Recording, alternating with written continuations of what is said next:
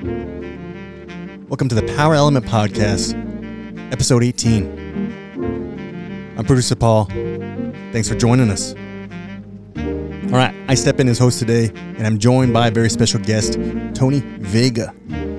Tony's been in the trade for 54 years. We get right into the conversation about his early life. Tony opens up and shares some incredible stories about his time in Vietnam.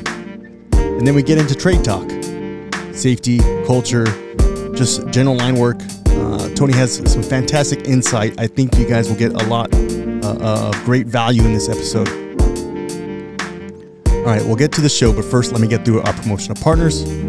First up, as always, our friends from Gelco. Quality fall protection since 1892. Pole straps, harnesses, arborists, and much, much more all can be found at Gelco. Safety on Instagram. Next up, Working Athlete. Use promo code POWERELEMENT to save yourself 20% off at checkout for all your nutritional and hydration needs. Check them out on Instagram at Working Athlete. Klein Tools, the #1 choice among professionals in the trade. They just sent us over some hard hats, some premium webbing inside those hard hats. It's a great fit, it's cozy, top-notch hard hat. You can check them out on Instagram at Klein_tools. Co Eyewear, affordable safety and style eyewear that's ANSI Z87 plus high impact tested. Guess what? We got a promo code for you. Use promo code POWERELEMENT at checkout. You can find them at Co Eyewear on Instagram. Next up, Superior Glove, the leader in industrial safety gloves and sleeves. Check them out on Instagram at Superior_glove. All right, last one, Buckingham Manufacturing. Top sellers are the Super Saver, Buck Alloy Pole Climber Kit, and a tool holder, just to name a few. You can find them on Instagram at Buckingham_MFG. All right, special thank you to Lyman Mama, High Voltage Commando, Milwaukee Tool, and Alternating Current Line Clothing. All right, special thank you to the entire Sturgeon Electric California workforce. Appreciate you. Without you, this podcast would not be possible. Thank you for all the hard work. I appreciate you guys very much. Thank you. All right, time to get to the show. Once again, that's the Power Element Podcast, episode 18 with Tony Vega. Enjoy the show.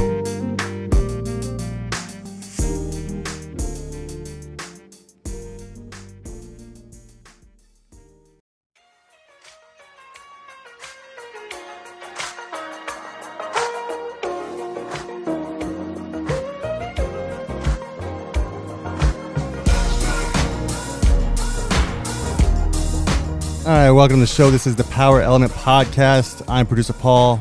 Raul will be sitting out this one again. As you know, in line work, in life, in the podcast life as well. Next man up.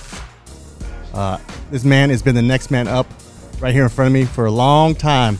54 plus years to be exact in the trade. 35 of those years directly working as a journeyman lineman. Been in safety last maybe 20 years, we'll say. Probably about 20 years, yeah. Ladies and gentlemen, journeyman lineman, Tony Vega. How you doing, brother? Yeah, thank you very much. I like that intro. Tony Vega, that sounds pretty good. That's nice, man. Uh-huh. You're a stand-up comedian on Thursday safety meetings, and you always kind of just set the mood. You usually deliver a good vibe. You give off a good, relaxing message, and then you get into your safety message. But right. Well, thank you. I like to do that because I always found out that you make people comfortable, let them know that you're an actually person. You're out there, and you get into it, and they feel like they can talk back to you.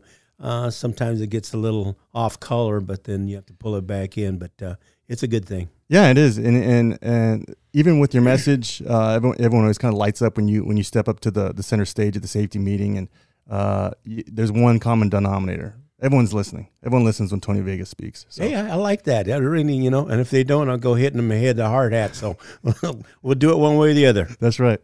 All right, Tony, before we get into all that, you got an incredible story. and I don't want to talk too much about it in this introduction. I want to start from the beginning. Tony Vega, how did it all start? How did Tony Vega come into this world here? That's really, really good because my parent, and I say my parent, one of them, he's off the reservation of Sells, Arizona. He's a Papago Indian, which is part of the Tono Reservation. And he grew up over there and wanted more. And so he left Arizona and came to California and kind of laid down in Redlands and started picking oranges and doing whatever he could. That's where he met my mother. And she was probably about 3/4 or even half Apache. So we put Apache with Papago together, and they had little Tony Vega. And so I am a Native American and very proud of that. That's awesome. Did you grow up with Native American roots and traditions in your household? Well, it was kind of rough for my dad for a while because I think he was proud that he got actually to 3rd grade. So that was a lot off the reservation. So when he came over here, no education, but he was a hard worker. And that's pretty much was instilled to me in my growing up. But part of my growing up was different areas. I even lived in Tijuana for a while, lived in Ensenada. At one point when I came back into the United States, all I could speak was Spanish. Whoa. And here I am, a Native American, and now I can speak very little. Did you blend in locally in the population there, in the Mexican population? During that time, and that's what you have to call it, the Mexican population, because during that time, you found the area where your culture was at, and that's where you laid down. You didn't go to cross the other side of town because that wasn't your part of town. Sure. The tracks were our area on the other side, and that's where most of the family was at, and that's where I grew up. Family brought you down there to Mexico, or well, was that work? No, this is when we got back into Redlands because we moved back because most of the family came back, and they started getting together, and I had uncles and aunts, and during that time, like you said, you found your area where your family was at, and the whole family lived there. It could be uncles, their brothers, my grandfathers, all of us. We all lived pretty much in the same area. Were you an only child? I was until 13 years later after I was going to Vietnam. Well, let's back up a little bit. All I can say is he was 13 years old, younger than me. What was your dad doing for work, your parents? Okay, my dad, when he was, like I said, he started picking oranges and doing whatever he could. He was a smart man. He was a hard worker, and he learned a lot. One time, there was a bowling alley in Redlands. It was called the Empire Bowl, and they asked him if he wanted to be a laborer, start digging ditches. Well, he worked so hard during that time that they offered him a job as a janitor. He said, "I'll do anything, I need to make money. I have a family." So he started doing that, and the manager of the bowling alley seen him and said, "You know what? Let's go ahead and train him to do certain things and make him a mechanic." So he learned how to work on the automatic pin setters, the machines, and then they sent him back to Pennsylvania, where he learned how to be the manager, and he became the manager, and that's where he retired from. It was his hard-working ethic that... That's what it was. I mean, he always instilled that, and my mother always made sure that I was always at school. In fact, all that time, I never missed a day of school. Not one day. Was your mom more or less the one accountable for you because your dad was working, or... No, that's one thing about my dad. My dad was there all the time. I mean, if I played Little League, he was there. If I played football, he was there. It doesn't matter what it was. I could be playing on JV football where nobody goes out to see you, and I could look up in the stadiums, and there he was. Was he just proud of you, or he just wanted to be there? No, he wanted to be there, make sure. And if I get teary-eyed a little bit, just kind of work with me a little bit because certain things bother me. You're good, yeah. How about your mother? What were some qualities of your mother? Made sure that she took care of my father. that was pretty much her job foremost. When he came home from working And like I said, he picked oranges, and when he came home, that food better be ready to go. But my father was always good to my mother. There was never any problems. We were poor, but we had everything we needed. We had a lot of love in the house. Poor as in secondhand clothes. Did you guys always knew where that next meal was coming from? Or? We always knew that came first. That and me being clothed, and if I was sick, made sure that everything was okay. My mother would do without before my dad did. Right. Wow. Just because she knew he was the breadwinner, the provider. Yeah, right. And she took care of everybody. She made sure that everything went right. What'd you guys do for fun? If you, like you mentioned, you guys weren't abundantly wealthy. So what would you guys do for fun as family time? Head to the beach? What was that like? That was good, and it's something that you look back. And my dad, he hated fishing. I remember, and this is one story that I had. And we'd worked all day doing some kind of carpentry work, and he worked his tail off doing all this work. And I think for the whole day, maybe he might made $15 or whatever it was. Yeah. But that day we went down to Sporting Goods, and he bought me a fishing pole, so I could go fishing. Mm-hmm. But whatever I needed, if I needed a baseball bat, I know sometimes that I had a favorite baseball bat, and I busted it, but we didn't have a lot of money to replace it. Yeah. And so he fixed it and put it back together, and I don't know how he did it, but I had my old baseball bat. But he made sure that he was there all the time. If something was going on, if it was possible, he was going to be there, and my mother was right next to him. That's awesome. And that could help mold. I mean, you talk about your career over 54 plus years in the trade. It's something more, and that's why I can always like to talk about the beginning stages. And usually, if you see someone with that discipline or that dedication, it's going to come back onto the way they were raised. So I think it's important. I know it's a very emotional story for you, and I appreciate you sharing it. But I do think there's some value that our listeners get, and it's always good to talk about. Is there anything your dad would always say, just when it sounded like you'd go to work with him? Was there anything that just kind of stuck out in your mind? Like if you had to say, he said a few things that really stuck with Tony Vega. What was there something he said? One thing, he says, you know what, if you tell somebody you're going to do a job and you're going to be there, doesn't matter what happened the day before, you're going to be there the next day and let them people know that you're ready to work. Have you always been, and you've carried that through your career? I have. I've always done that. I've always liked to work. I know I'm in a position now that I'm older. Maybe I don't show that I do a lot of the physical stuff, but I'm here every day. I try and make sure that what I do, the work that I do is quality work, and that's what I want. Yeah, you've always been available. And like you said, 6 a.m. you're there. You're at the yard. Right. You have a presence. You're cruising around with your golf cart and your strobe. And some of the things that my father did, there was a possibility to make more money. Sometimes he took another job to make more money to give us more. I pretty much picked up that ethics. Whenever there was time to work extra, I was there. I volunteered. I made sure that, hey, I'll go ahead and do that. I'll go ahead and work on a holiday. There was times I was out there on Thanksgiving Day. Just as long as I could get home and have dinner with the family, I was fine. But yet I was still making money. I would work on New Year's. I'd work on Christmas, and sometimes I feel bad about it. But my children, they understand, because some of those qualities passed off from my father to me, I passed them on to them. And one is works for the fire department in Phoenix, and he'll work all the overtime that he can too to do that. I have one that works for Apple. Same thing. He'll work real hard and do whatever he can. There's usually no problem at all. One of my sons, he's in Utah, and he doesn't like to work.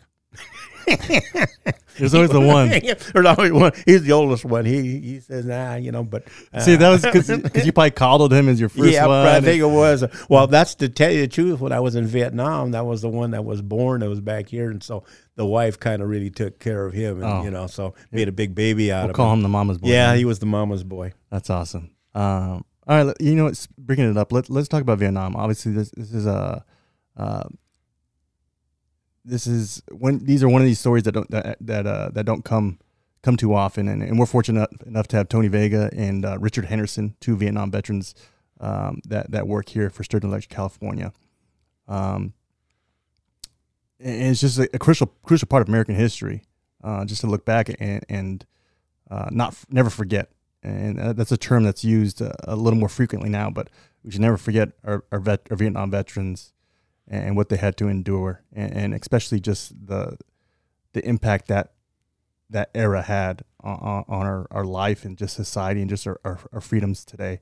Let's talk about that, Tony. So leading up to, I know you're drafted in 67, but what was going on a little bit before that? 65, 64, what's going on there?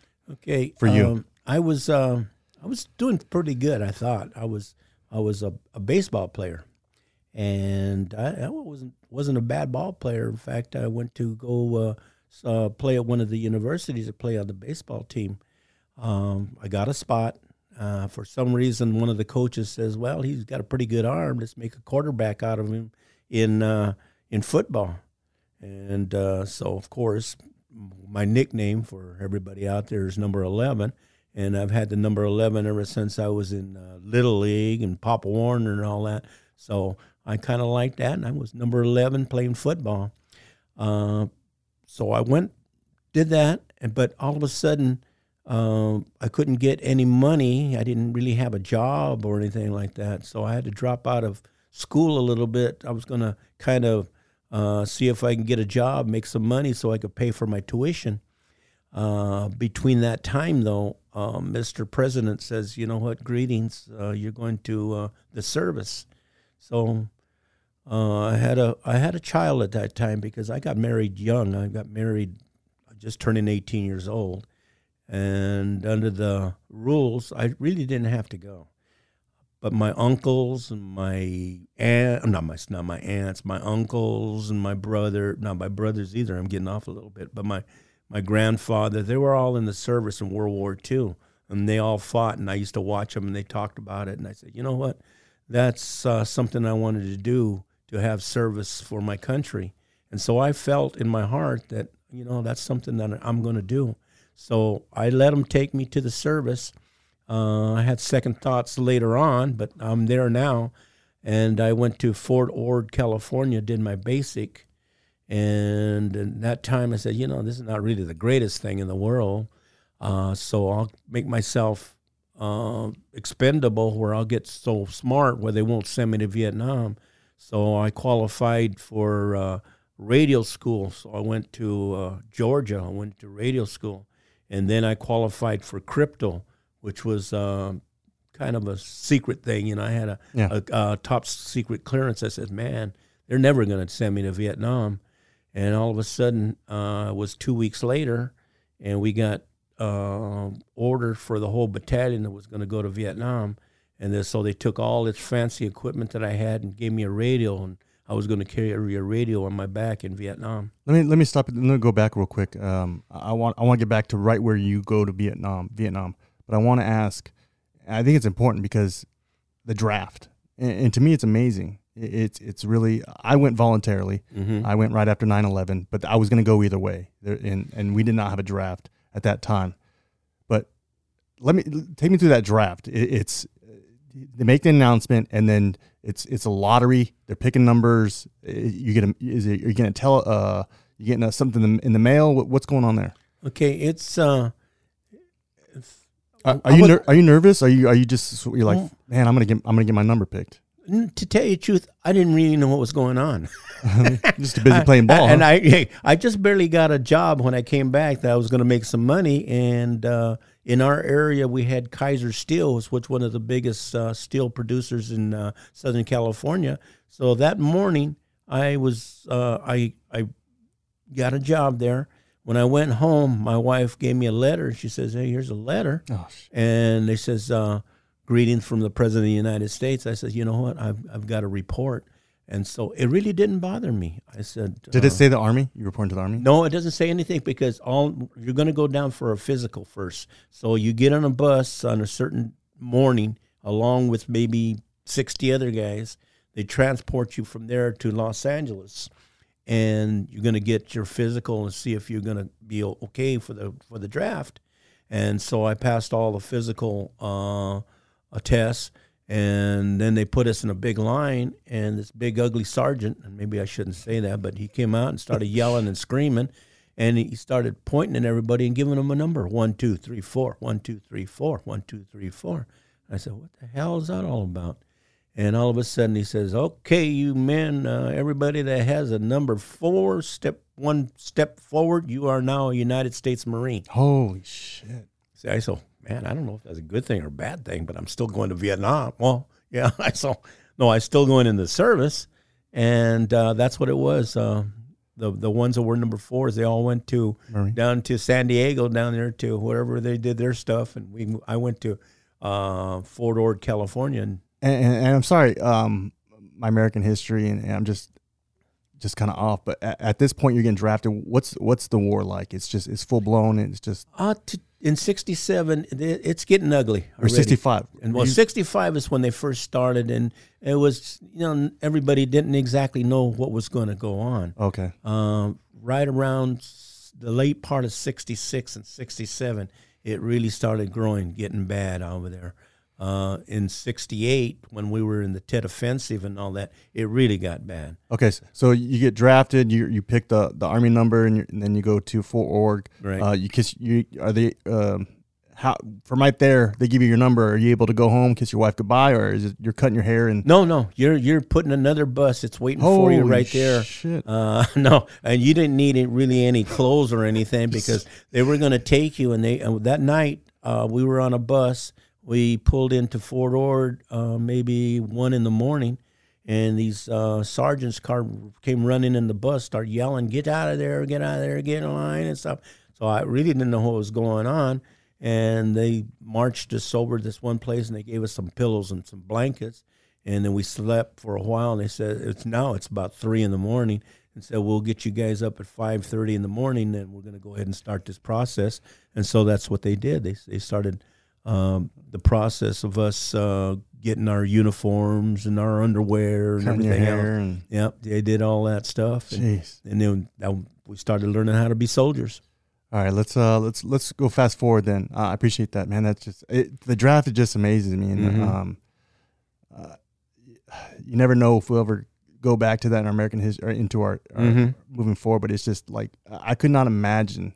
Like I said, for me, it was voluntarily, but I could never imagine just on that fence of having to go, and especially when it's a time of war, and how you feel objective to that war. Right. It's just amazing. And one thing about it too that I remember is when I woke up in the morning, I saw all these buildings, because when I got there it was dark, but now all these buildings are sitting there, and every building had a bunch of men in there just like us, and there was thousands of us, and we were going to get all processed out, get trained, and go do what we were going to do. Let me talk about the economy real quick. Because you hear about World War II stories, and you talk about the whole economy, American economy supporting a war, metal, textiles, food, everything is just going to feed that war. Was there anything going on in that sense? I know you said you really didn't know what was going on, so I'm assuming that maybe it was just kind of, you're like, that's their problem, that's another ocean away, like that's not their problem, and you're just kind of going through your life. You kind of remember that? Yeah, I do. My outlook was different. I already had it in my mind is, I'm going to do something for this country, and I'm going to go over there and protect it. But the mindset of most of the country was completely different. Yeah. And their mind was that we shouldn't be there, we shouldn't be doing that. And so the government, it was kind of like herding us away from them. They want to make sure that we didn't get in the general population type people that they felt everything that was going on was going to kind of taint us, and then there would be a lot of draft dodgers or a lot of guys that were taking off and not staying there. But most of us stayed there. Of course, there was a few that took off, but a lot of us completed our basic training and did what we were supposed to do. Wow, amazing, unreal. These stories have to be time capsuled and just cherished. It's just amazing. All right, Tony, let's go back to you graduating crypto school. You get orders. You're going to Vietnam. What's okay? Remember, I told you, I says, if I make myself really Smart. Yeah, important here because not very many people do this. Yeah. This is hard, you know. And I was doing all this, and when they gave me that, they took away all that fancy equipment. It was fancy then, okay. It was probably sticks and stones now, but and they say, okay, you're going to have to get used to. You're going to be a radio operator. It was just a piece of paper because now I was going to be shipped someplace else. I was going to go to Texas now, and I was going to go learn how to be a jungle fighter. Oh shit! See, and that wasn't very long because the training to get ready for Vietnam was only a month long. Training to jungle fight in Texas. Yeah, well, I don't know how they did that, but they put us out there, and they had this big place up, and it looked like Vietnam, but, you know, and we kind of laughed, you know, it was like a set over in Hollywood or something like that. I said, look at this, man, you know, it don't look. I bet you don't even know what Vietnam looks like. So, and it wasn't. When we left there and we got in Vietnam, there wasn't the snakes over there. There wasn't the tigers over there. There wasn't people trying to shoot at you and stuff like that. See, let's go back real quick. Texas to Vietnam. You flying? Is that a ship? What's going on there? Okay. When we flew into I like the details. Tony. We flew into Texas, and they bus you into your compound area and stuff like that because you're going to take advanced training. And here I'm taking advanced training, getting ready for Vietnam. It wasn't a lot of training. It wasn't a lot that you had to know. We'd already qualified with M14s at Ord, but now we were going to use another type of rifle, which was an M16. And really, we never even picked one or saw one when we were in Texas. And finally, we were issued rifles right before we were getting onto a ship in Oakland Bay. There was 2 ships there. One was the USS Upshur, and I really can't remember what the other ship was, but each ship was going to carry about 2,200 infantry outfit people. And so it was kind of scary because they flew us over to Oakland, and then as soon as we got on the tarmac, we were guarded by M16s to make sure that nobody took off.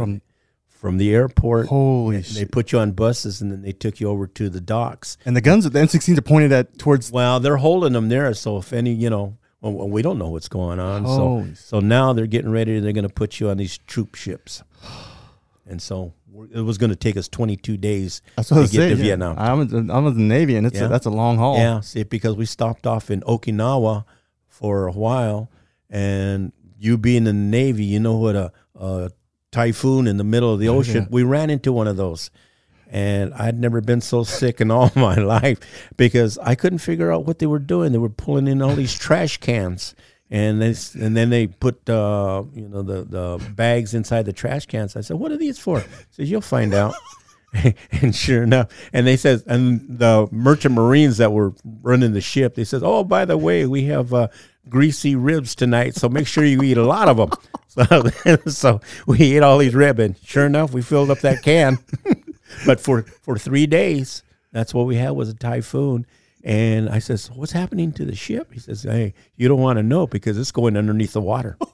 And it was when it dived down in the I guess they call it the bow. Is that the front part? Yeah. It went underneath the water. It would cover the whole ship, and then we'd come up. Then we'd go to the right, and we'd go to the left. We go back. We go down. We go up. And so that's why we had all those ribs that were in the trash can. I tell you what, and it's funny you experienced that because I remember distinctly the 2 times that I've been sick, and I just never want to go down that path again. Oh. Once was seasickness out of Virginia. 20-foot swells, same thing. It was a storm.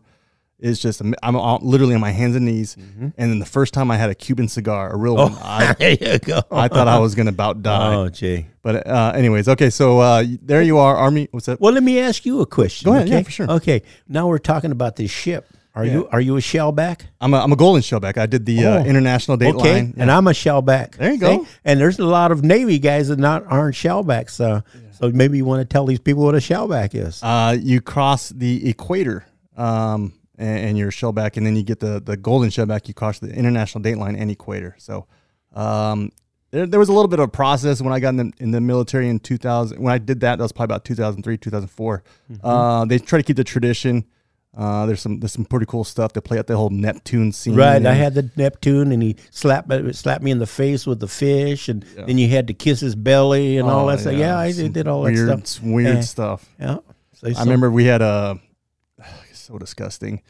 The cooks made eggs, and they put all the eggs on a plate, and you put your hands behind your back, and the whole line of everyone who's not, I can't remember the name right now, Wog, I think it was. Who's not a shellback, you have to eat from the eggs, and it just keeps going down the line, and it's just disgusting. So. But I always pull that out. I said, you know what, I'm a shellback, and I talked to some of the guys that were on aircraft carriers and stuff, and none of them. I know I'm not a shell. I'm a shellback. That's good. You don't come across a lot of Army guys. That's right. You don't. So we were shellbacks. But anyway, after the typhoon, they says, we're going to pull into. What did I say was Okinawa? Yeah, was because you guys don't know how to use water, and we told you guys not to use the good water when you take showers. Just get wet, wash up, and rinse off. But no, not you guys. So they put the seawater on us to take baths, and that's no good. That's no good. And the thing is, they had to pull in for more drinking water. And I says, you know what? Forget Okinawa. Let's just bypass and get us to Vietnam. I was ready to go to Vietnam already because I didn't want to be on a ship no more. Good thing you didn't choose the number 3 Navy. Yeah, right. I didn't want to. That was terrible. I mean, it was awful. Man, that's crazy. All right, Tony.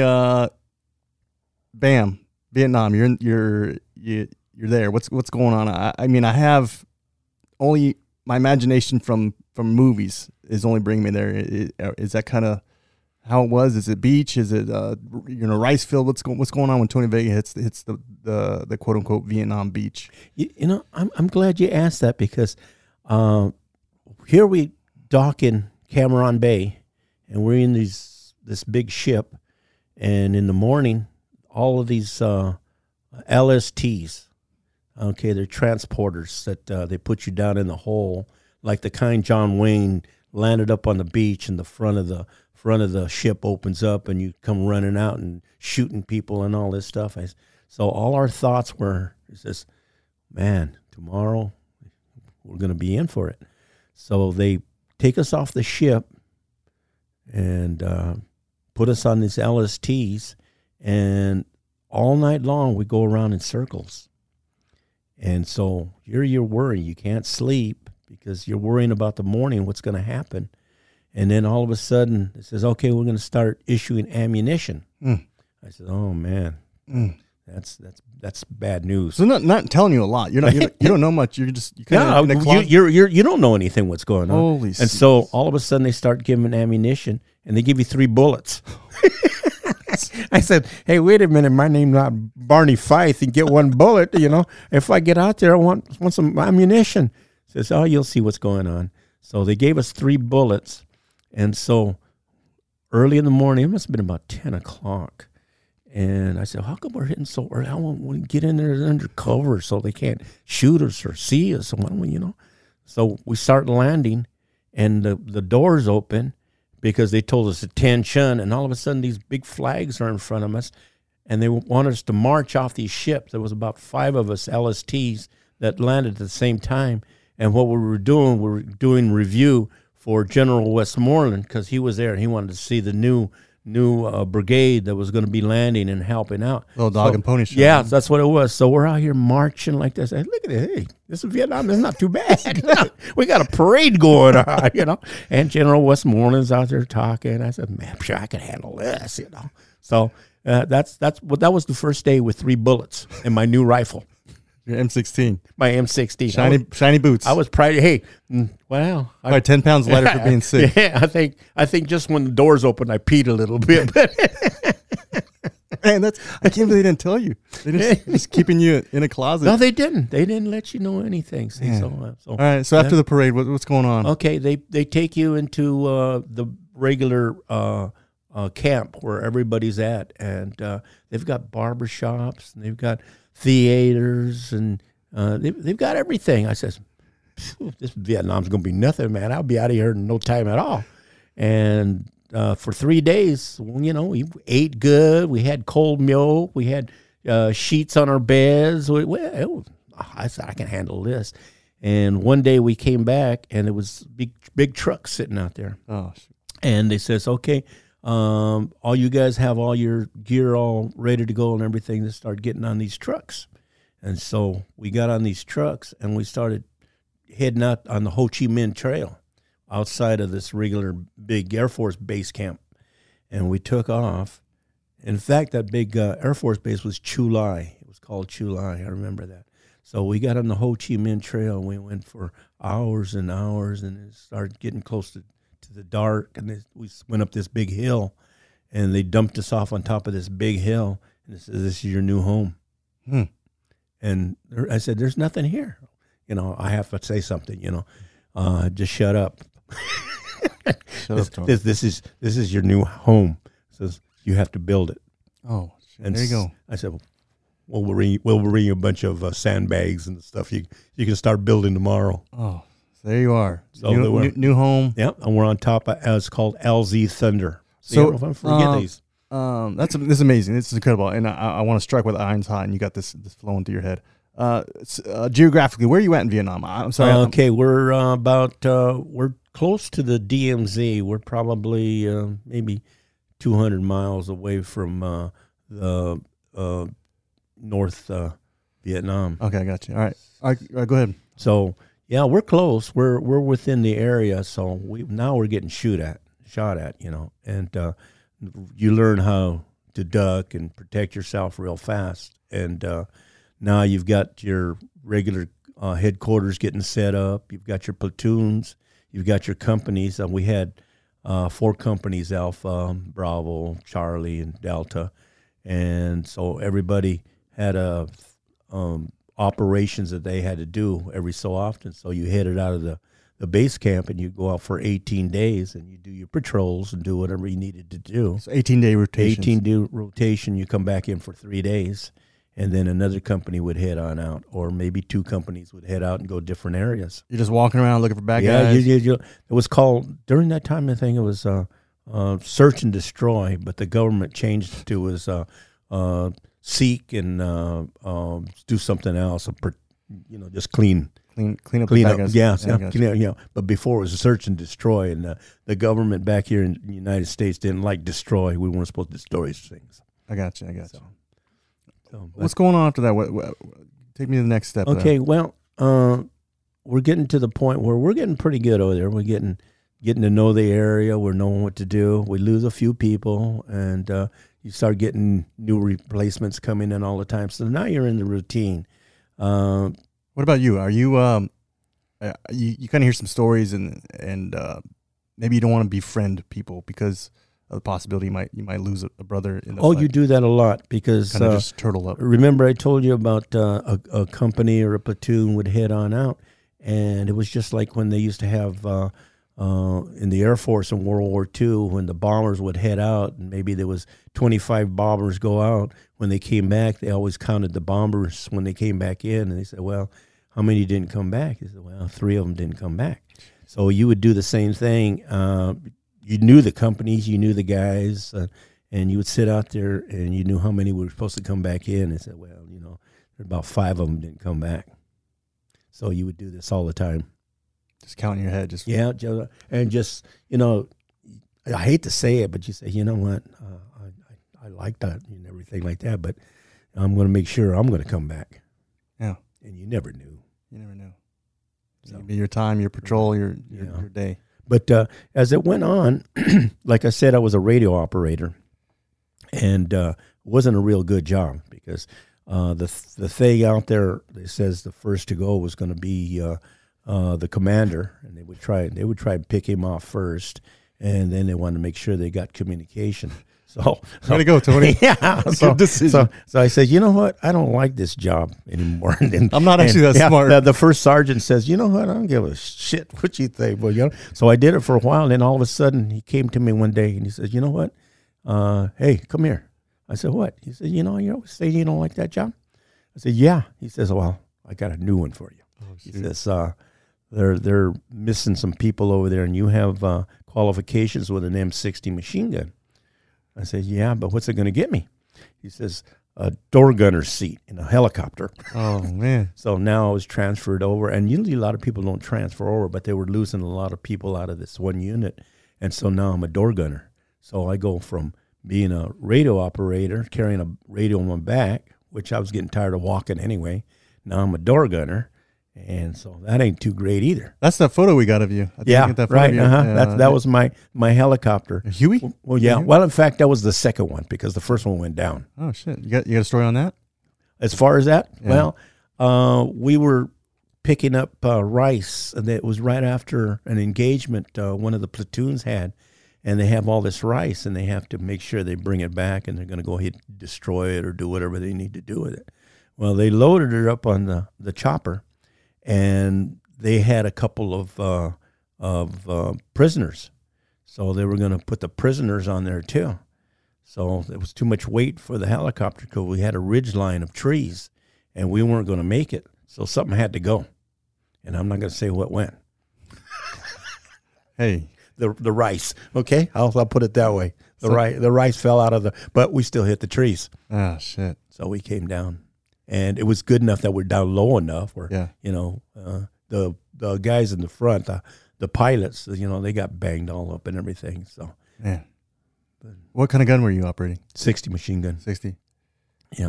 So I went from an M16 to a 60 machine gun. But a little story about that. Just go back to radio operator. Being a quarterback, I was pretty good to throwing a football. So I had receivers.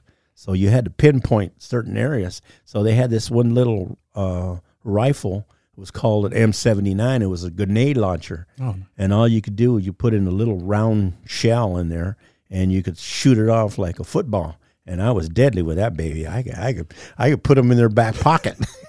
I was good with that sucker. You can know their line of path. Yeah, everything. Yeah, you could see them out there. But, the kill radius was only about 5 meters, so you had to get a pretty good shot. And I was pretty good at that. Man, it's incredible. But you know the thing that gets me, and I talk to you right now, and I think everybody I talk to, especially if I'm sitting in VFW and having a few beers, and you go back a lot with these guys because a lot of them have been over there, and you say, you know what, all them people, you kind of think, because right now you've got nothing against them, they're out there doing things. In fact, they're even helping out in the wars that were going on right now, and they're like friends and stuff. And what about these people that we were over there and we just wiped them out? Crazy. So that's kind of hard. That gets on me every once in a while. So you're still reflecting now? Oh, I still do. You don't get rid of it. It's something you don't get or forget. Just comes up every day, and you don't forget all your buddies, the ones that you did lose. No, absolutely. Let's stay there real quick. You finish. Do you end your Vietnam tour on the helicopter as a door gunner? Right. I finished there, and I mustered out, and I came back to Fort Lewis, Washington, and they gave me my brand new uniform with all my stripes. I came out as a sergeant. Did your time just end in Vietnam? Is your tour up? Or? If your amount of time in the service is over, and mine was over because when you were drafted, it was only for 2 years. Gotcha. See, if you were enlisted, if you enlisted, it was 3 years. So when I came back to Fort Lewis, I had a beautiful uniform. Man, I had all my medals on there and all that stuff. And you're back in the States, and these people don't want you. How'd you feel about coming home? Were you excited? I was excited because I'm coming home now. But these people come, see you in this uniform. So I had to go to Kmart, I think it was, because I think I was telling the story the other day, and I was talking to a young girl. I said I went to Target, and she says, there was no Targets then.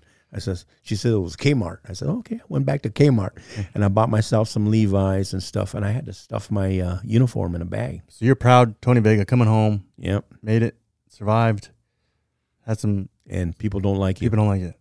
And people don't want nothing. You're a baby killer.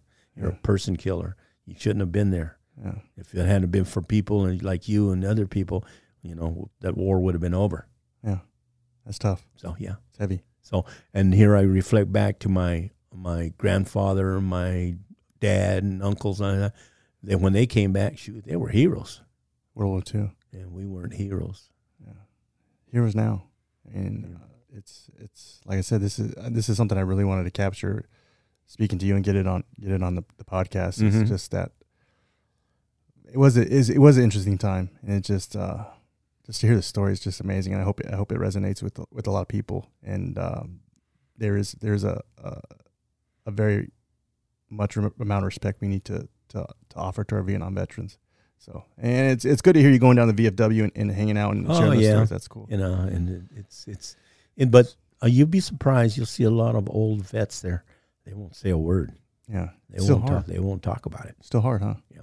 And we used to be able to talk about World War II, but all those vets are pretty much gone. Yeah. So now it's the Vietnam, and later on it'll be Desert Storm. But we had heroes in all of those. Yeah, absolutely, American heroes. All right, Tony. You're in your Levi's. You got your bag with your uniform. Where are you going? Where are you headed? What's going on? My dad and my mom and my wife, my new kid, picked me up, and here we're coming back from up north, going back to, I really don't have a home, so I'm staying with the family. But now when I get home, it's a couple of days later, and you say, you know what, it's time to get some work, do something. So I started looking for a job, and I do get a temporary one real fast. Yeah. I was working for Sears. I was selling ladies' shoes. From a killer to selling ladies' shoes. So that's what I was doing, selling purses and shoes.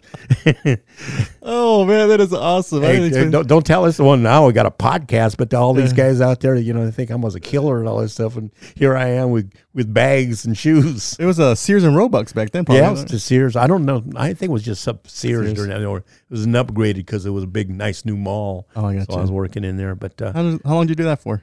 I did it about 2 weeks. The only reason I did it because I was in the ladies department. That was fun.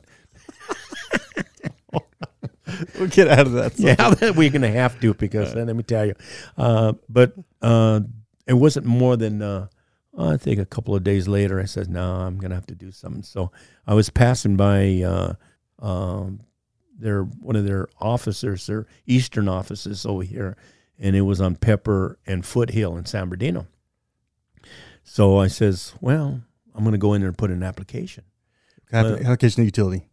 Pardon? To the utility. To the utilities. Yeah. It was, and I went in there and they said, well, you have to take some tests. I said, nah, I ain't taking no tests. I said, just give me a job. He said, no, you got to take some tests. Well, I took the tests. I passed all of the tests. And they said, well, what do you want to do? Because the other one was just... if you could read and do math, simple math and stuff like that. I says, well, I'm sorry, lady, but I don't even know what you guys do. A nice building. Yeah. So she says, well, we've got some pictures up on the wall of certain things. And I looked around there, and I did look at the lineman guy. He was up on the pole. I said, no, that looks too damn dangerous for me. Here I just come from a helicopter and being a doggone radio operator, and I didn't want to be a lineman.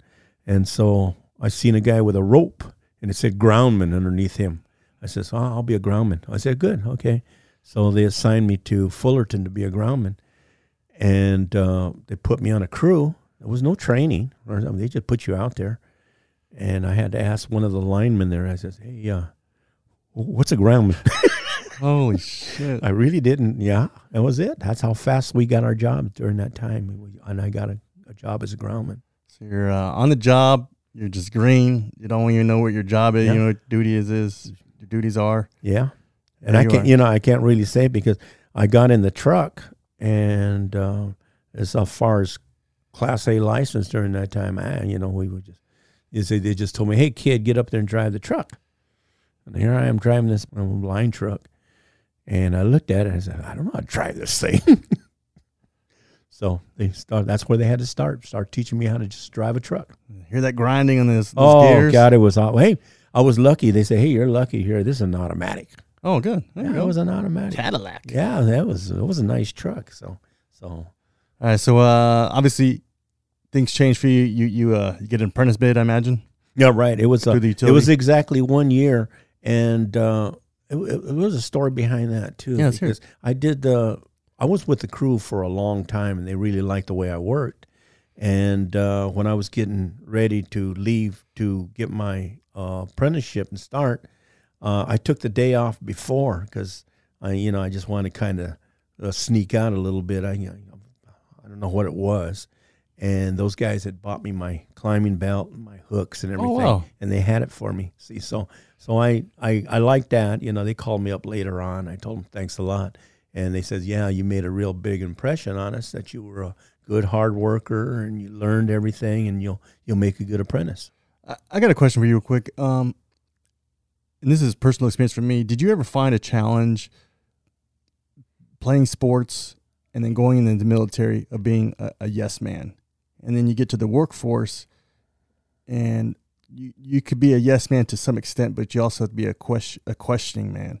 Did you find that hard? Because I always wanted to please my superiors and never let them down. But at some point, as I got older, I realized, you know what, sometimes you have to you can respectfully question leadership and really challenge them in a respectful way. Did you run into that problem? First off, let's go back to Vietnam. No, because I was, in a position where, I had a job that I had to do, and I just had to do it by the seat of my pants. Sure. When I sold ladies' shoes, that didn't make any difference. But when I got with utility, I was now in a position where I knew nothing. Sure. So I couldn't really say too much. I wanted to find out and learn, and all this time was going to be learning. I knew that right away as being a groundman, learning. When I was going to be an apprentice, it was going to be learning. Even when I became a lineman, the first part of it was all learning.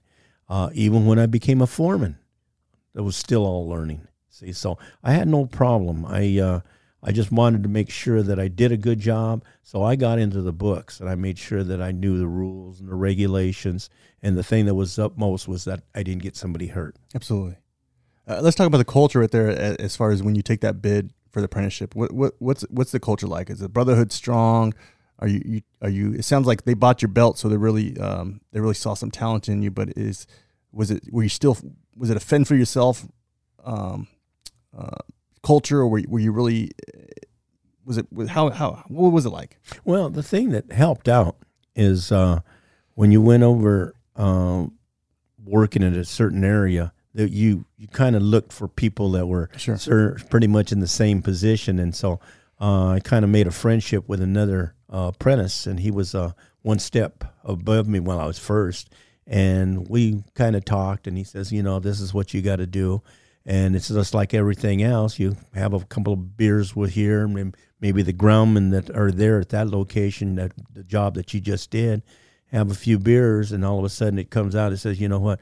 This foreman right here, this is the way he likes this done. Or this foreman right here, man, if you get on his crew, you just do everything he says. And so after a while, you start learning the people and who's going to be good for you and who's going to be a little tough on you. So you walk on eggshells for a while until you kind of figure out, hey, this is what I'm into, so I've got to learn it, and I've got to make sure that I do it right. How big was safety? Safety was big with the company. Let's go with a time frame. What year is this? Okay, how old are you? Now we're getting into. In fact, I can give you my starting date was 9/2/69. Wow, there you go. See, so it was a long time ago. So you were how old? Right.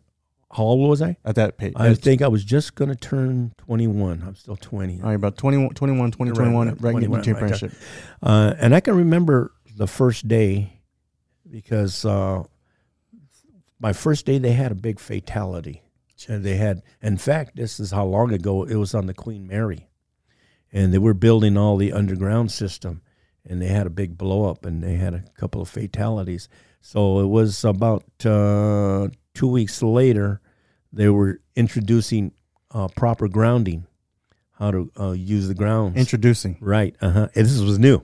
Well, we still had grounding, but we had a little funky chain which really didn't do anything. I heard about that. Yeah, they in fact, we had to roll it up in a little paint can, and that's what they used for grounds. But now they had these big grounds that they were going to put on, and they were going to have to put them on with sticks, and they were going to have to clean the wire and do that. What was the rumblings? A lot of the older guys. They said, well, hey, it's going to take us longer just to put these on than it is to do the job. See. heavy. Yeah, they were heavy. Copper? It was all copper with duckbill clamps and stuff. But they said they tried to make it last half a day just to put them on. But later on, they started to understand that through the years and through everything that was going on until right now, things evolve and you get better stuff and better equipment.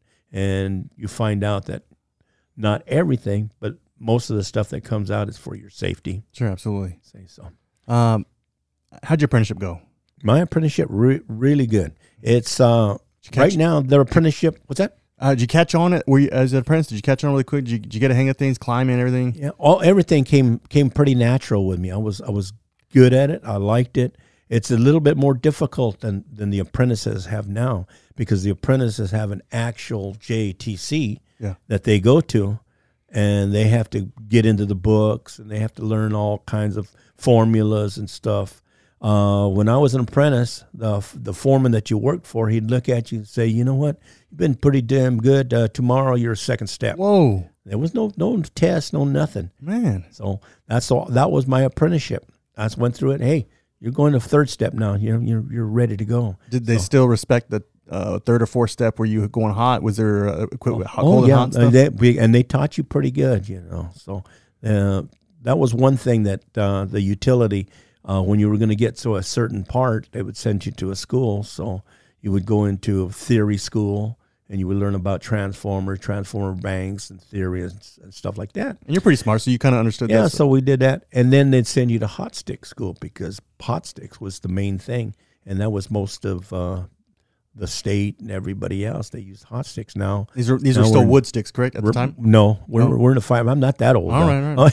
I got you. I'm trying but it's all fiberglass and it's good, And the rubber gloving program didn't come on till later on. In fact, when I was with the utility, and I hate to say this, but I kind of balked at the rubber gloving program myself because it was just being introduced. And I was sent to go to the school. I was one of the first ones. In fact, may his soul rest in peace. There was a fellow foreman with me, a guy by the name of Bill Owens, and they sent us over there. And it was going to be 2 weeks before we were going to retire because they gave us the golden handshake. So we didn't feel like we really needed to be there. But everybody else already knew that all the utilities were going to start using rubber gloving. Why were you so against it? Was you felt that confidence in your stick? Were you not open to learning something new? Was it ego? Did you just think that sticking was the way to go? No, I didn't think you just hit it right on the nose. I was being a pain in the ass. Yeah. Okay. But later on, as I saw what was going on, well, let me back up just a little bit. Yeah. I have another friend. I don't know if you have to say this later on, but his name's Frank Hernandez, and we worked for the utility together. Uh-huh. And then we went out to go work for another outside construction group. When we got on the pole, we had never worked rubber gloves before because we weren't taught that. Wow. So I looked over across the pole at him. I says, "You know what? You tested your rubber gloves, and I tested mine. Go ahead and get on it. If you live, then I'll get on it." But we didn't even know that because there was no training. We didn't even know we were supposed to wear sleeves. Holy smokes. See, so we did that. Amazing. So, but we learn and we grow. Yeah, and we made it. And now these guys every day they do rubber gloving like it's, but the thing is they've lost the art of hot sticking. Yeah. There's not a lot of hot sticking. Yeah. And I think we won't get into too much, but I think the material is gone away. It's more for, and I'll speak specifically for our area. It's more. It'd be hard to. It'd be a challenge. How about that? Right. To stick a little bit. Right. And it is because it's gotten to the point where the utility groups they want, and they want production. Yeah. They're into a lot of production. The safety is still there. And if you get safety, you're going to get production. But everything is being de-energized, and they work it that way, and they get a lot of work done. Yeah, absolutely. All right, you progressed into. We'll kind of go back a little bit to. I want to talk about you being a leader at the workforce, in the workforce. So what kind of foreman were you? How'd you lead? What was your... I'm not going to say I was a terrible foreman. I was a fairly good foreman because I was good to the people that worked for him. The people that weren't going to give me the job, or they were not safe or didn't know what they were doing, I usually didn't take them on my crew. And it was pretty well known around there that, hey, you know what? I don't want this person or this person. But lots of times they might do a better job with another foreman, say. And it worked out that way with a bunch of them. They said, you know what? We don't want to work with Tony because, you know, he's this and that. And so they work better with another one. So that happens to a lot of linemen. There's a lot of good linemen that can't work for a certain foreman but can work for somebody else. And that's fun. Yeah, and that's the whole thing. You have to find your niche somewhere. You have to figure out just exactly, you know, where am I the best fit? And that's what happened. But when I had my crews, if I worked overtime or I was going to go out of town and work, I had certain guys that would say, you know what, if Tony's going to take the crew out of town or he's working emergency, I'll work for him. Mm-hmm. So I kind of liked that I had certain people that said, you know what, we'll be there. You had a good relationship. Right, really did. And I treated them good. We did. And, of course, you know, being a lineman, we all hit the bars later on because we did a lot of drinking, linemen and foremen or whatever. And I can't leave out the groundmen and some of the support people because during that time there was a lot of drinking, but it was off the job. Mm-hmm. Yeah. Did you always find yourself looking for that next step, like progressing in a company? Were you always ambitious, or was it just kind of the way your nature was? No, I did that. I started saying, you know what, maybe I had to start going into the office now. It looks like, you know, they're comfortable in there. They don't have to work in the rain or the wind or the snow, and it's kind of neat. You know, you're nice and clean. You wear a nice clean shirt. So I went into the office for a while, and first thing you notice is your pay is cut in half. No offense to anybody out there, but the linemen make a lot of money. And if you're out in the field, you're going to make the money, but you're going to put the time in, you're going to put the work in. Yeah. It's your decision if you want to go into the office, and you have an easier job, so that's the pay scale that you get. Yeah. So when I went in there, I says, you know, there's a lot of stuff I don't know, and there's stuff I really didn't want to get into after a while. So I said, I want to go ahead and go back out in the field. Oh, so you went back. I went back out in the field. How was that? It was perfect. It's, you know, because now I was getting towards the end of my career. It gives you a little perspective too. Yeah, you kind of learn from the office, and you can take that right perspective. And it was kind of strange during that time because now the companies were trying to get to a position where they were going to downsize. They wanted to get rid of people, and that kind of made a little bit of their demise for some of the utilities. But it was the greatest thing that ever happened for outside construction. Yeah, and that's okay. So we'll fast forward to that. So that's at your end of you're getting into retirement time, and then you make a shift to safety, correct? Okay, this is what happened when like I said, they gave me the golden handshake, and now I'm leaving the utility. But I'm 48 years old, and I'm really still fairly young. And it just so happened one of the other utilities out there, the outside construction utility, says, you know what, you have all this experience, you have a good relationship with the utility that we're going to be working for. Mm-hmm. We want you to come work for me. So sure enough, I went over there. I started working as a lineman when I was talking to Frank, and, you know, if you don't die, we'll be fine. Later on, it was about not more than 2 weeks later, I was a foreman. And then I was a general foreman because I knew the information. And so I went right up the ladder fairly good. So for a while, I was outside construction for the outside utilities. But then something happened that was kind of catastrophic. And they were having a lot of problems with safety. Well, I was offered a job, but I was also offered a job at Cal Nevada JATC, which is California Joint Apprentice Committee. And it was with a person that was a real good friend and I worked with a long time. And he says, I want you to come and help, and I want you to be my lead instructor. So I worked in the apprenticeship for about 6 years.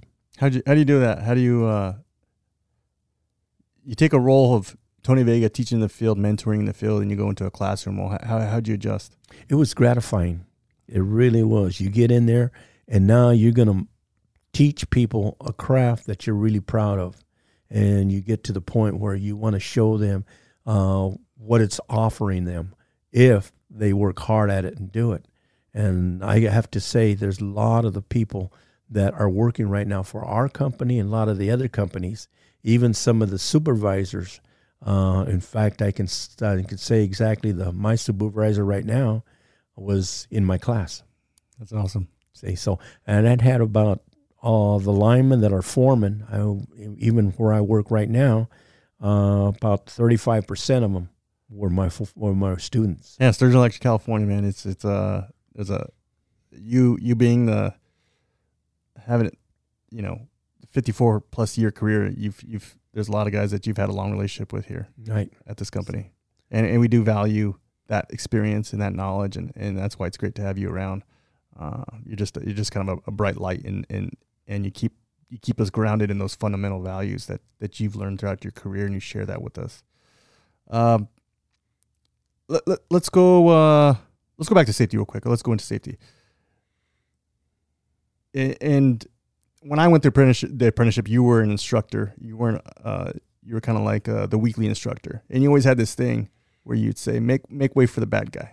Guy coming through. Right. Your little Scarface thing. Uh-huh. And I think as a safety guy, you kind of get a label of being a bad guy, but that changes. You're a coach and you're a mentor. Tony Vega's not rolling around with term slips in his back pocket. You're there to coach, help mitigate a situation, help resolve a situation. How'd you do that? How'd that go?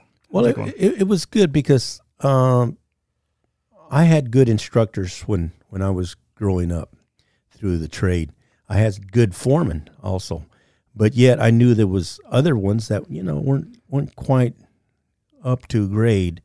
And I made a little note to myself saying, if I get to a point where I get to instruct people or teach people, I'm not going to bullshit them in any way. I'm going to make sure that what I show them or teach them is a safe way and the proper way to do it.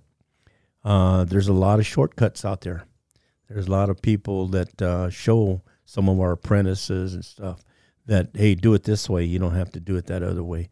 But if they got in trouble, then they knew right away that they had violated a safety violation or used the wrong tool. So I always made sure that when I was the bad guy, if they were doing something wrong, I let them know.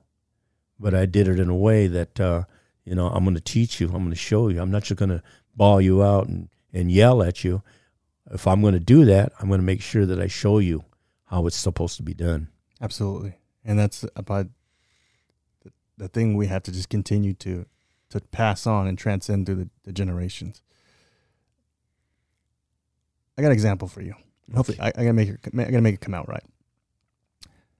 You and I, Tony Vega and myself, we're going to OSHA 20 class. We come out of that OSHA 20. It covers everything, top to bottom. Really good class, right? And then you get into another position. You got to take the OSHA 30. Anyways, point of the story would be this: you and I are in a crew, on the same crew. We went to this class. We come back to our crew. We're motivated. We're motivated to do the right things that we learned. You and I are on the same page. Soon enough, that motivation wears off. Maybe we go back to some shortcuts. So here's my question to you. What if we are disciplined in safety?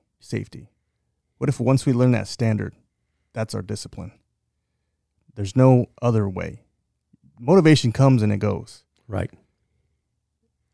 Your work career is 54 years. There has to be you have all your fingers, you have all your toes, you're a good looking man. You've had discipline in your life to allow you to get to this point. Speaking in working conditions, I think if we have that culture of discipline, saying this is the standard and this is how we're going to do it, we're all going to go home. Motivation is going to come and go. We're going to have bad days, but if we stick with that level of discipline, we're going to come out better. Mm-hmm. What do you think?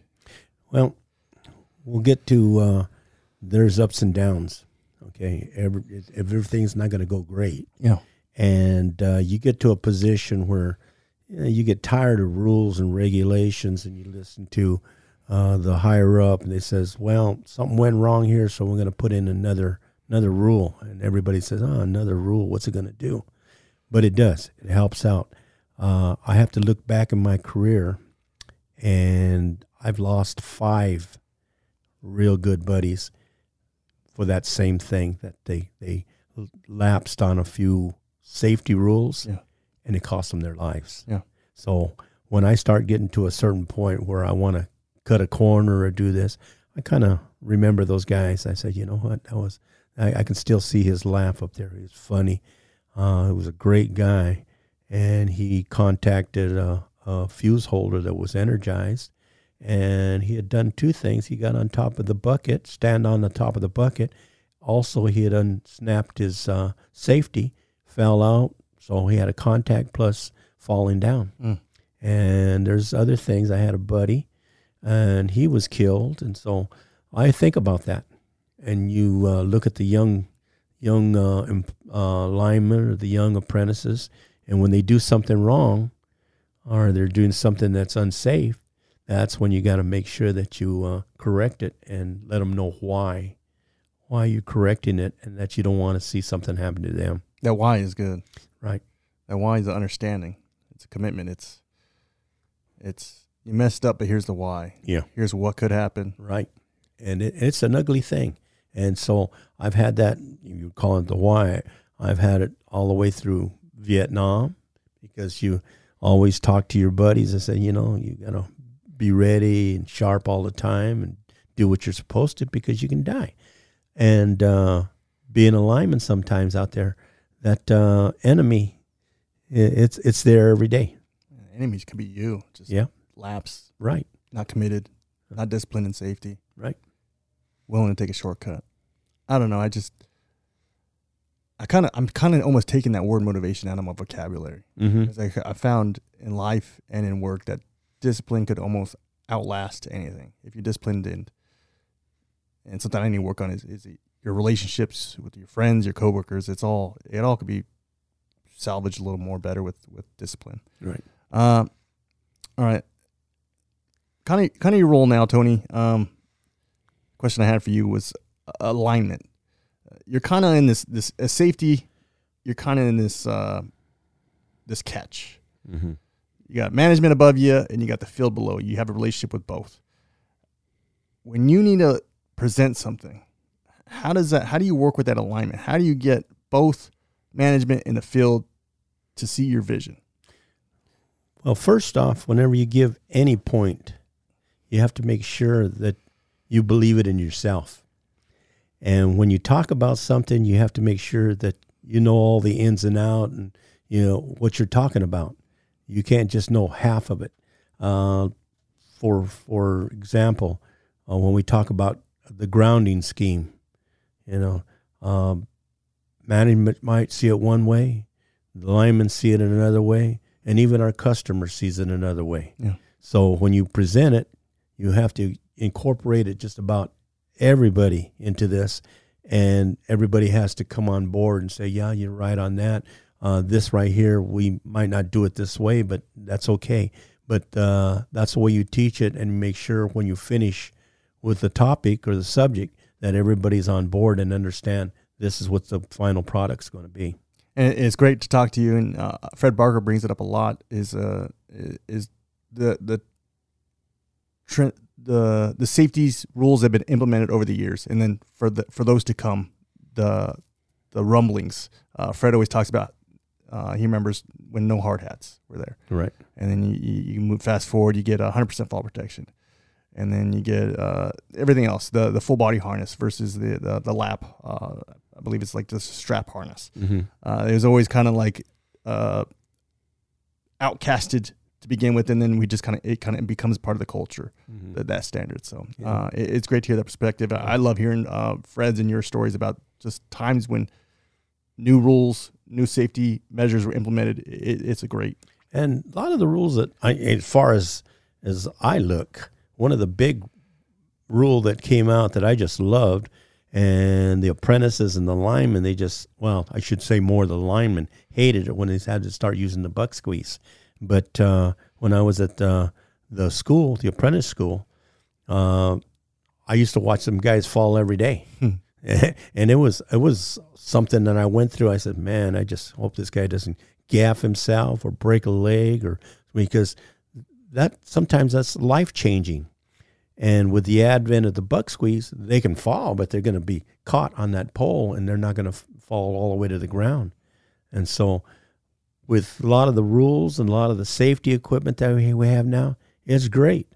When I was in a bucket truck, and this is like a service bucket truck, all we had was a band that went around the middle of our waist that looked like a doggone just regular belt, and we didn't have a breakaway lanyard.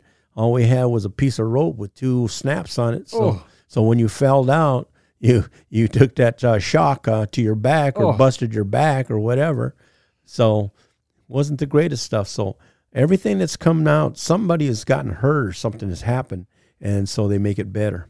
Yeah, and that's how, unfortunately, we move forward as an industry. Just in our red book too, it's everything's kind of been written in blood, as they say. Mm-hmm. So right. In your role, Tony, safety engineer, right? The man, the myth, the top, the dog.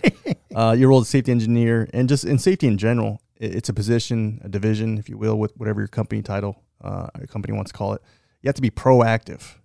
You're gonna have to identify a problem before you could see a trend, and you visit crews daily, and you visit multiple crews, and you could see a trend that may be an issue later. You can't be a reactive safety professional. Right. If you're reactive, something already happened, and you've defeated the purpose of being a safety professional. How do you hold that responsibility? Well, whenever you do that, you have to be on it constantly, because there are certain things that for some reason it's the same problem over and over and over again. So you have to make sure that when you present it, you say, I've told you guys before that we have to do this. And little by little, it starts working in. And it helps out if you follow up. You tell them, but you have to follow up all the time. You have to make sure, because I hate to say it, but linemen, they'll try and get away with a few things.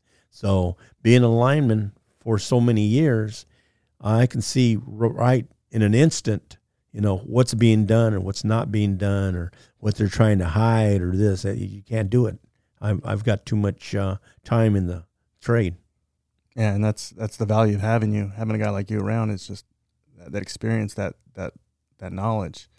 What are you looking for when you go to a crew? You visit a crew now. What are some of your outliers? What are your red flags? What are your good things you like to see? Well, the thing that you watch out for is if you have flat areas and stuff like that, or they're stringing wire and pretty, and a common type area, it's not too bad. Once we start getting into areas up in the mountains, or we have little trenches, or if it's a something that happened with the weather has changed on it, that's what you got to really watch out, because if it's rainy or windy, you have a lot of different problems that come up, and then you really have to kind of watch them and let them know that, hey, it's not just a regular day. Yeah, absolutely. And then heighten your awareness big time. Situational awareness is big time on those days. Mm-hmm. I got a quote for you, Tony. Okay. I heard this quote. It kind of stuck with me. I wanted to get your input. Okay. And this could be safety and training. This quote will kind of cover. Here we go. If you don't practice what you preach, you should not be able to teach. I think as a lineman, once you get that ticket, you're a teacher. Mm-hmm. You're a teacher of fundamentals. You're a teacher of the trade. You're a teacher of leadership. What do you think of that quote, Tony? It's true, because you have to do it. And this morning, I go out to visit the crews in my golf cart. Okay, that's one of my duties in the morning. In the yard. I drive around in this golf cart and make sure that everybody's doing something.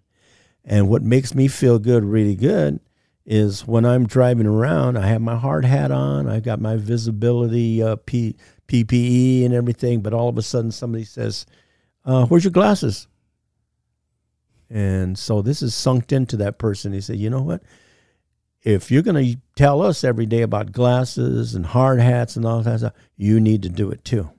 And that's when you know that you've done it. And I said, you know what? I'm gonna do this a little bit farther up. So I drive up, and sure enough, somebody else said, hey, where's your glasses? Where's your gloves? See? So you know that it's sunk into. So if you tell them, they expect it from you. And so that's why that quote is right on. That's good, and that falls into that peer check, or as Roger Ettinger likes to call it, peer pressure. Yeah, that's it. But that's the ability to call out, and respectfully too, and you have a good relationship with everyone, and I'm sure it's pretty funny to have them call you out when you're in your golf cart. And it's good all the time, because you can be walking around, and then they're going to look at you and they say, you need to do it too. Yeah, absolutely. And it's right. Tony, from a local perspective, and I can only speak for us, but if anyone's listening from across the country, you can kind of transcend it to their area. The training is the same. Like I said, please be hypothetical here for me. The training's the same, and the resources are the same. In looking at the big picture, right? How do you continue to develop as an individual and as a company? How would a company continue to develop their workforce, or as an individual? Well, I learned something a long time ago when I was working for the utility. I was their brat, okay? I was taught by them, and it's kind of like a brainwashing way. And I thought that was the only way you could do something. If it wasn't our way, nobody else knew how to do it. When I got into training, and I was training apprentices, and I'd have them come in from all over the United States, I found out that there was other ways that were just as good as what I had learned how to do. So now I knew I had a lot of work to do. I had to get into some of this stuff. So when I started going out to the Kansas City rodeo or going different places, I learned about different tools. I learned about different methods. I learned about different styles of. And it all started fitting together. I said, you know what? We're in a trade which is the same, but yet it's different. Everybody always says, hey, electricity and climbing and all that stuff is basic. That's a basic, but yet you better understand it. Yeah. And don't get to that point where you think, hey, California linemen are better than Texas linemen. Or Texas linemen are better than Florida linemen. Everybody has their own niche. Everybody does it, usually ends up with the same result, but they might get there in a different way. Sure.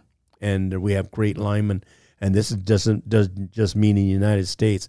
We've got Australia, we've got Mexico, we've got even the Jamaican. We watch the Jamaican lineman. A lineman is a lineman. If he's a good lineman, he's worth a lot. Absolutely. We got to learn from each other too. Right.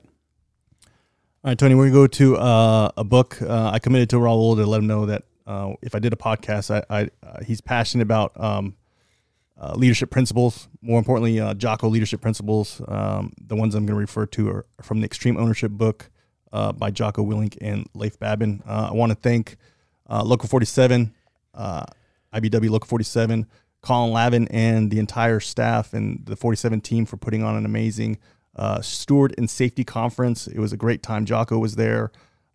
Dave Burke, Jamie Cochran, great, powerful speakers. So to hear that and to have Local 47 put that on was amazing. All right.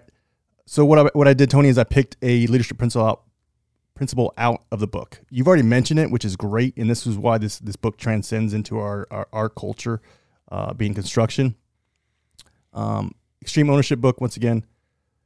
The principle is believe. You mentioned it too, of talking to guys and having them believe. Let me read the principle from the book. Page 76, if you're following along. In order to convince and inspire others to follow and accomplish a mission, a leader must be a true believer in the mission. Even when others doubt and question the amount of risk, asking, is it worth it? The leader must believe in the greater cause. If a leader does not believe, he or she will not take the risk required to overcome the inevitable challenges necessary to win. And they will not be able to convince others, especially the frontline troops who must execute the mission to do so. Excuse me. Mm-hmm. Leaders must always operate with the understanding that they are part of something greater than themselves and their own personal interests. Tony Vega, when you speak to the workforce, when you speak to management, you have to believe in what you're speaking. You've mentioned that. Mm-hmm. How do you get everyone to believe? Well, first off, I heard this quote a long time ago, and I was in a seminar, and it was kind of like a little skit, and management or the leader or whatever we want to call it gave out some instructions. It says, this is what we want to do, and this is what we're going to do from now on, and this is going to be followed. And the second party was listening, and he was going to have to carry the information on. And so he heard it, knew what they wanted, understood it, but between the information given to him and him passing it on, and I'm going to give it to you the way he said it to them. He says, you know what? This was given to me, and I don't like the idea, and I don't really believe in it. So right off, that's where that comes in. If you don't believe in something and you're not going to pass it on the right way, don't pass it on at all. Get to the point where you ask questions, you understand why this is being brought out, and find everything about it and try. I shouldn't say try. You need to get to the point where this is what's wanted. It's for the best of the good, and this is the way you need to present it. So I learned that a long time ago. When I present something, I get to the point where I actually want to know what's going on and then believe it. And then if I feel that it's really right, and I usually do, then I can pass it on. And it gets to the point you're going to get questions, but again, it's passed on to somebody else, and they're going to have to pretty much go through the same process and figure it out. Well, why do they want it like this? What does it do for me? Is it good? And so that's why when I listen about as far as Jocko, when he talks on that, that's what has to be done. So it's information is passed down, but yet it's passed down with a purpose. Passed down with a purpose. Man, that's awesome. And like you said, you pass it down to one person. If you get that core group of guys believing in that message, and just be safe, disciplined in safety, commit to safety, however you want to word it, it's going to continue to pass down. Right. Absolutely awesome. All right, Tony, we're going to switch things up. I reached out on Instagram through California Line Works. If you're not following us, check us out. I gave everyone the opportunity to ask Tony a question. You were quite the popular man. We got a lot of questions. I had to shift through them. Some were a little, we had to skip them. You got some good friends out there. Let's just say that. Other ones are really good. We'll go through those right now. Okay. From Ford Fitness, ask Tony Vega. Outside of safety, what's one thing crews do today that you admire? They have camaraderie. Okay. One thing, it was just like me. You pretty much analyze the group that you have. Everybody doesn't get along with everybody.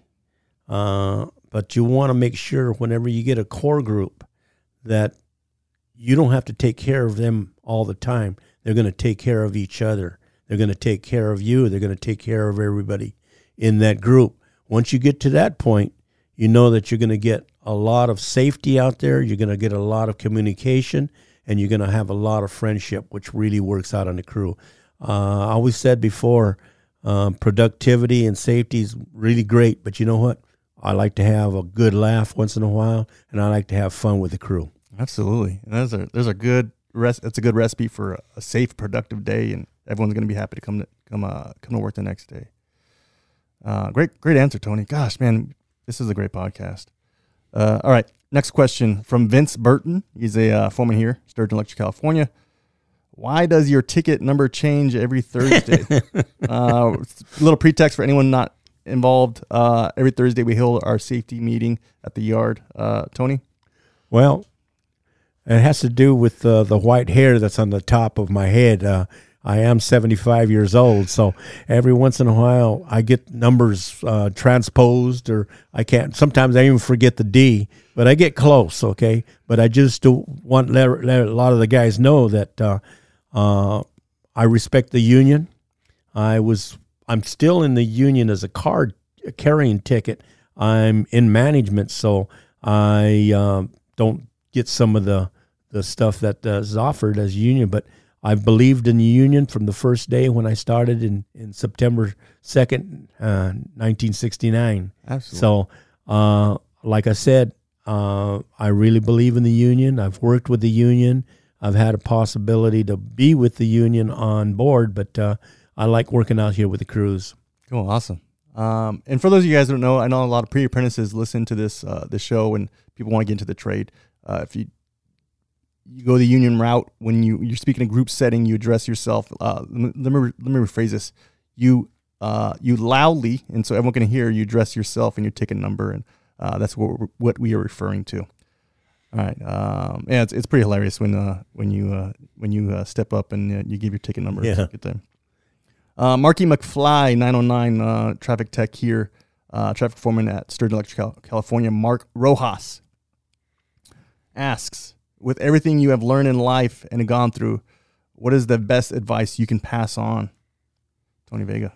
The thing that I learned before is how should I put this? I want to say don't be a phony to everybody else. Don't say one thing and then talk about the person differently. If you have a problem with somebody or somebody on the crew or anybody else, that's the person that you have the problem with. Get rid of all of that, and then later on, you can probably work better together if you understand each other.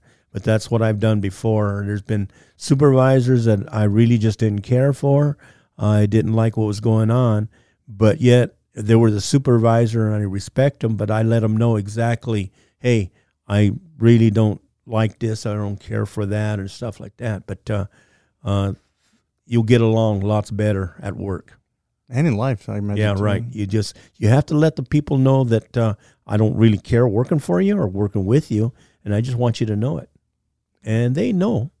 And so don't ever be phony, or don't lie to your crew. Don't say, oh, yeah, I know about that, they want this, or they said that, and none of that stuff was ever said. Be a little transparent. Right. Great answer. Great question, Mark. Thank you, man. John_Chacon 10. What's the biggest differences in line work now from then when you started, Tony Vega? Now we have beautiful equipment, and most of the time it works. It'll start up.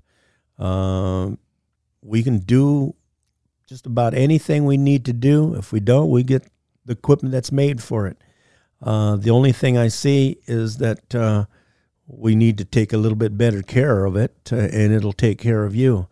When I was a young lineman, there was no such thing as really pulling the buckets out. We had buckets, but those old crotchety old foremen that we had, they says, no, that's why they give you hooks to get up the pole.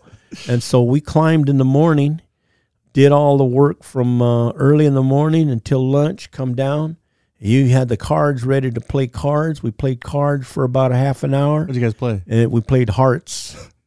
We loved to play hearts or pinochle. We played a lot of pinochle. And he says, okay, back up the pole. We'd go up to the pole to the end of the day and then come on down. But there wasn't that much work done. Nowadays, we get up there and you see them buckets are flying all over the place. They're doing a lot of work. They're following the rules like they're supposed to. It's like a symphony. Yeah. They're out there. And when I go out there and drive and see the crews and see 5 crews working on a line, it's just amazing to watch all those trucks working. Yeah, that scale and that scope of the work. It is, and it's getting done perfectly good. Nice. Next question. From Raider Jerry 626. Do you still have a custom Rams jersey? And does it fit? To tell you the truth, I lost a lot of weight when I was a lineman. I used to love to hit my beer pretty good, and that beer puts a lot of weight on you. I have a custom Ram jersey, yes, and I'm want to give props to him for winning the Super Bowl. I was a little bit worried there for a little bit, but yeah, and it's number 11. There you go, your favorite number. My favorite number. And that was a good game. I'm not a Rams fan. I was rooting for him, though. It was a good game. Yeah. And Matt Stafford played pretty good. All right. Lyman Mama, Dell, she wanted to say we love you, Tony. Oh, that's nice. Yeah. Dell's always great. Last question here. From a Mr. Spike 1721.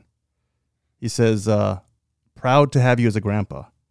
Thank you for all you have done. Well, that's nice. Well, thank you very much. So I imagine Spike would be your grandson. He's in the trade. And what'd you tell him? What's the advice you gave him? Don't tell anybody you know me. Well, Spike, way to go. Tony, that's all the questions I have from the gram. I have one question for you. This is a personal question. And I asked, when we prepared for this podcast, when I introduced it to Raul, we went through a few mock podcasts, let Raul get a feel for it. Right. One of the questions I asked him is what I'm going to ask you right now.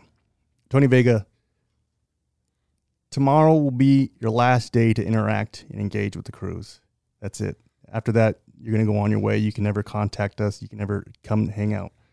With that being said, what's your last message that morning? They already know that I'd say be safe. They would know that, hey, I love every one of them.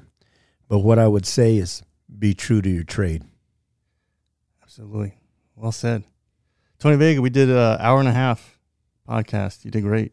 Well, thank you. I can talk forever. You can. You did good. You shared everything from your childhood, which is great. Appreciate it. And the Vietnam stories is just amazing. It's near and dear to my heart. And I know a lot of people respect that part of you and any Vietnam veteran. And then just your 54 years. It's just an incredible career in this trade. Give to this trade. You've given time.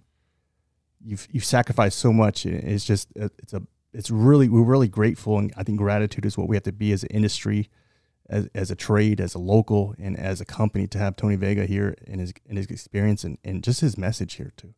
Is there anything else you want to say, Tony? Is there anything else we missed? I know you got a notebook there. Is anything? No, we exhausted it pretty good. We did everything that I needed to say. But for all my friends out there and stuff like that, hey, I don't know who you are, but I miss you. That's good. All right, guys, we're going to wrap this up. I want to thank our promotional partners, Gelco, Working Athlete, Klein Tools, Co Eyewear, Superior Glove, Buckingham. Special thanks to Daniel Sanchez, son of Journeyman Lyman, Easy Sanchez, for this music right here, this song you're listening to. Lyman Mama, High Voltage Commando. Appreciate you guys. You guys, episode 18, the Power Element Podcast, Tony Vega. Tony, I appreciate you, man. Thank you. You're welcome. All right, guys, you have a good one. Take care. We'll catch you in the next one.